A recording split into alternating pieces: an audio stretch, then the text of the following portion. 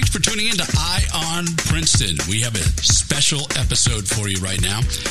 We're doing a series of talking to local dads, local fathers, and just picking their brains at, well, what it's like raising the children in their family. Maybe we can swap good ideas and get rid of the bad ideas and things like that. And I do have a gentleman with us, Nick. I want to welcome you to the show. Thank you. Thank you. I just really appreciate you being willing to be a part of this. So you have how many children total that you have an opportunity to be a dad to? I influence 8 children. I've had 4.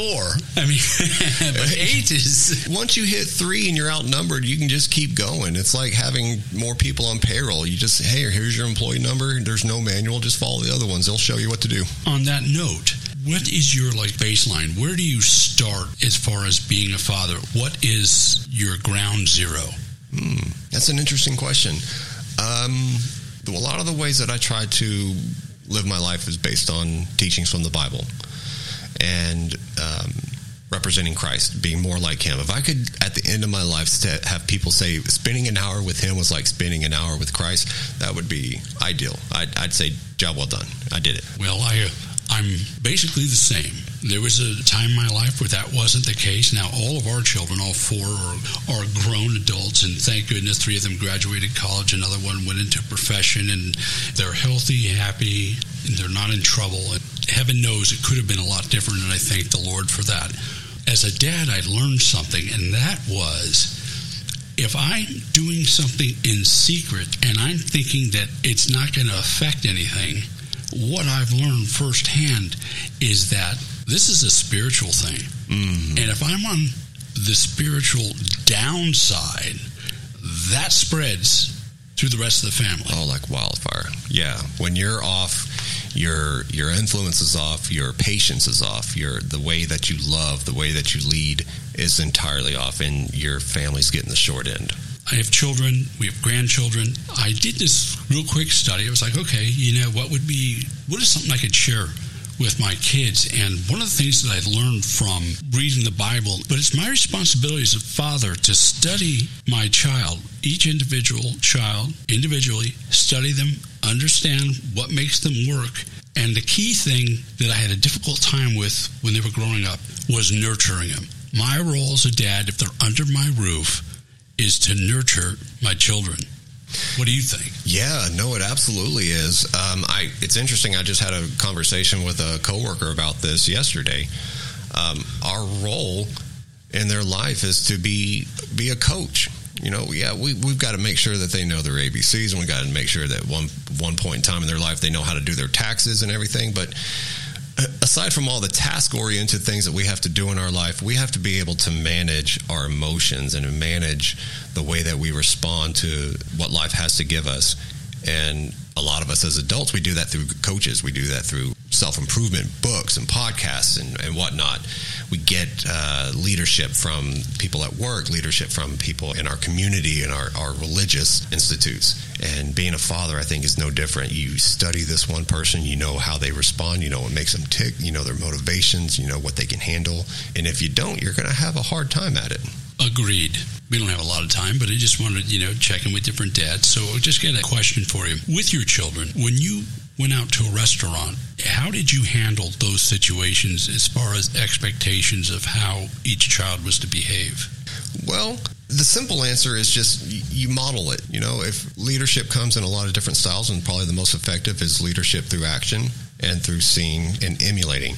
So if I'm acting crazy and I'm throwing my food in the air and tossing my fork on the floor, well, they're going to think that's right on par. I can do that. But that's obviously not the way we act in public. We act with a certain way. We act with grace and with kindness to our servers. Definitely with kindness to your server. Be nice to them. They deserve it. 20%. Yes, 20% or more. But yeah, that's it. We model the behaviors that we want our children to see, and when they don't model those, we step in, let them know, hey, this is where you're going wrong. You mentioned something earlier about coaching and your experience with teenagers. Do you find yourself more as a coach? In other words, like it's more of a coaching style or iron fist, or just share your experience with teenagers. That's interesting because, like we said before, we're a blended family.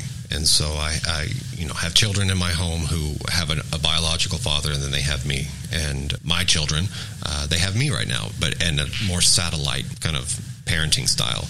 They can get any method at any time. They can get the iron fist. They can get the coach.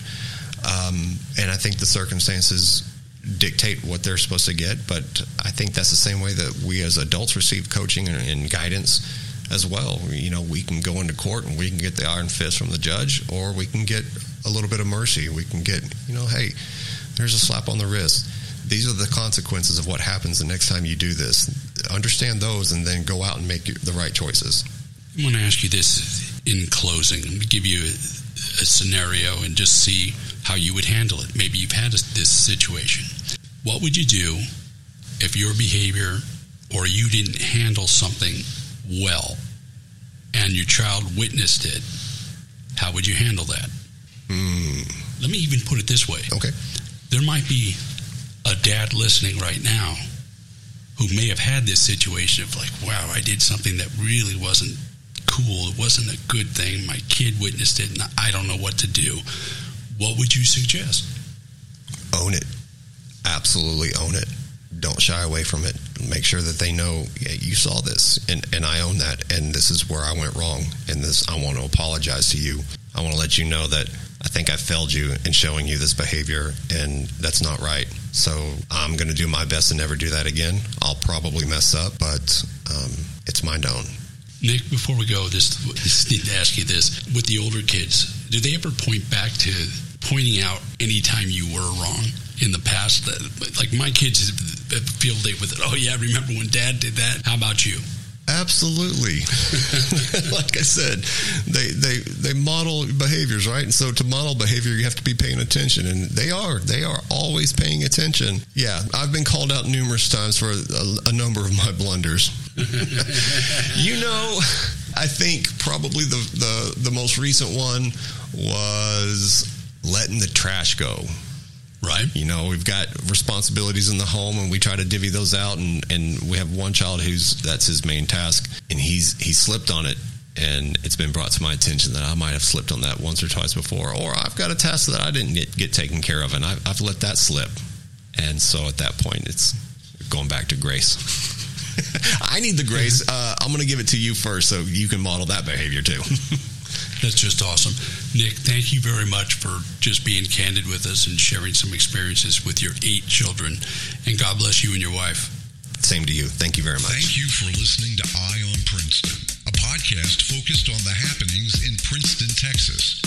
We always welcome your feedback, ideas, suggestions, comments, or questions by email to mitchellchase@mitchellmchase.com.